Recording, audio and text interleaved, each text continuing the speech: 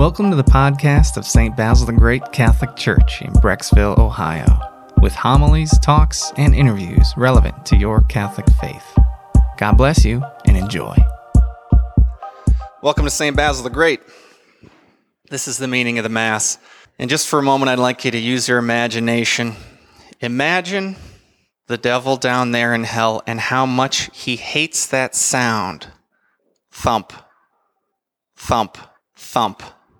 That sound of knees hitting the ground before Mass begins. The sound of people genuflecting in adoration of Jesus in the Blessed Sacrament in the tabernacle. Now, this simple gesture of going down on our right knee before the Lord can be packed with so much meaning.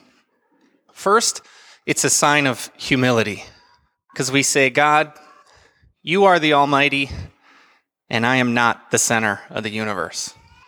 Number two, it's an offering of service, kind of like when a knight used to go down on one knee before a king and pledge his service to the king.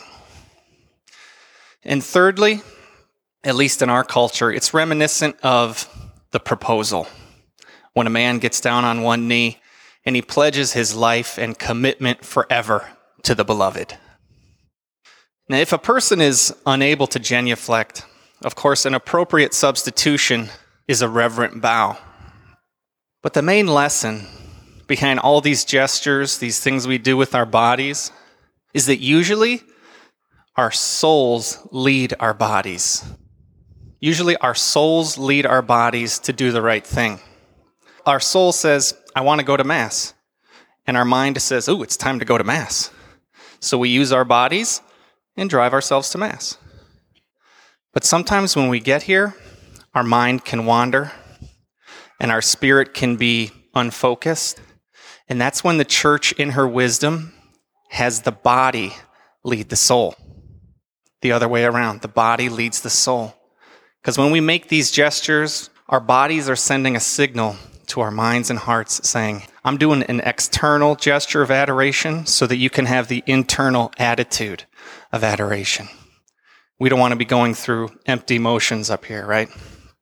So when we're here, physically and spiritually, then we've got everything we need to start Mass.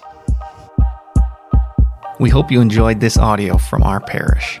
You can find other homilies, talks, and interviews at our website, basilthegreat.org, or by subscribing to this podcast in your favorite app.